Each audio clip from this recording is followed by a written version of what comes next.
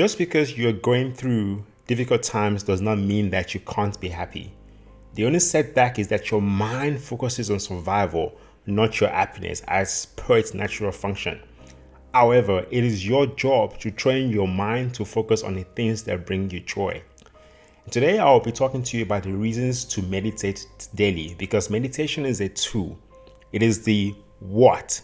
It is a tool that you can use to help you stay focused on a goal, become more self-aware, spiritually, more resilient. It also helps people cope with stress and anxiety.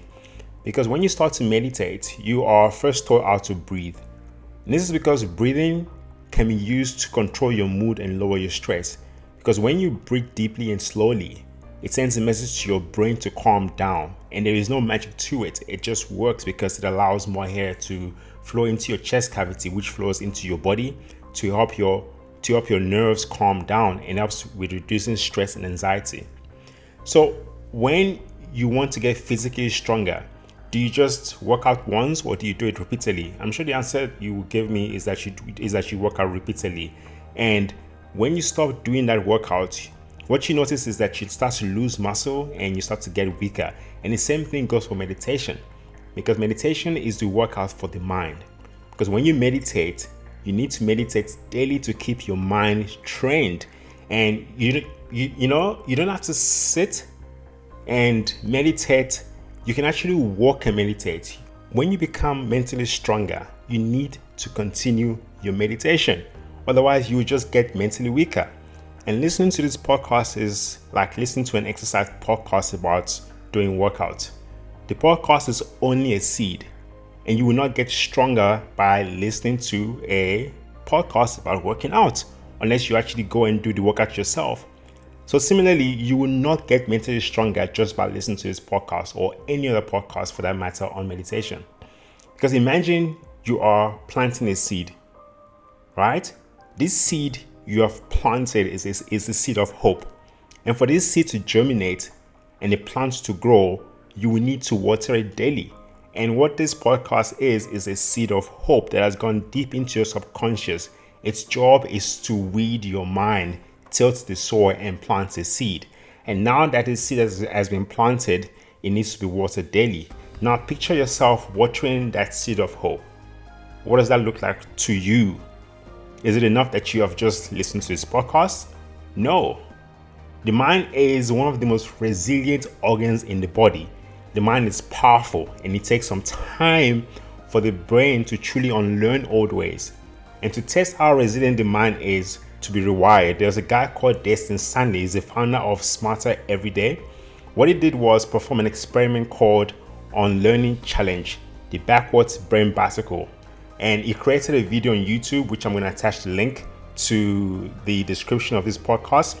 In this video, what Destin did was Destin was confronted with a challenge when his engineers decided to tweak a bicycle so that when you turn the handlebars to the left, now picture this, you turn the handlebars to the left, but what happens is that the wheels of the bicycle goes right and vice versa. So when you turn the bicycle handle to the right, the wheel of the bicycle goes to the left. So he thought, well, this is gonna be easy. It's gonna be easy as riding an ordinary bicycle, but my God, he was wrong. So after a few series of frustrating attempts, which is captured in the video, the link I'm gonna put into the description of this podcast, Destin concluded that knowledge is not the same as understanding and just having the information. So although he finally did manage to learn how to ride the bicycle after a few months later, that's how long it took him to unlearn and learn something new. Okay, and this is after so many failed attempts. This bike and the failed attempts of many of his workshop participants to get used to it also illustrated how our brain tricks us into thinking the same way. And it shows that the more rigid our thinking, the more difficult it can be to change, even when we want to. This is why it can be difficult to unlearn something as an adult. Kids are usually better than this, because Destin's son was given the same challenge of learning to ride a backwards brain bicycle, and he mastered it in less than half the time it took Destin, right? Destin's son showed us there is a lesson to be learned. And the lesson is that we need to be aware of and question how we interpret the world around us. We must also realize that knowledge on its own is not enough. We also need the attitudes and skills which comes after lots of practice and efforts, and see things from different perspectives. So what happened when Destin jumped on a normal bike months later? Can you guess? Can you take a guess? It could not ride a regular bicycle. A bicycle that when you turn right, it turns right. When you turn left, it turns left. It couldn't ride it. This was after it learned how to ride the backwards bend bicycle, where if you turn left, the bicycle turn right. And if you turn the handle to the right, the bicycle turn left. And this is what happens to your mind when you meditate every day and fall into a routine habit. This process is called the watering and weeding process. You don't stop it even when you've seen that the seed has germinated into a plant.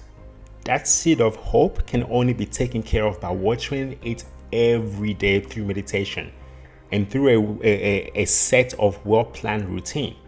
I'm telling you this because too many people read and listen, but they do not practice. And the practice is how we build the attitudes and skills that I'm talking about in this podcast, which can be done through a daily meditation practice.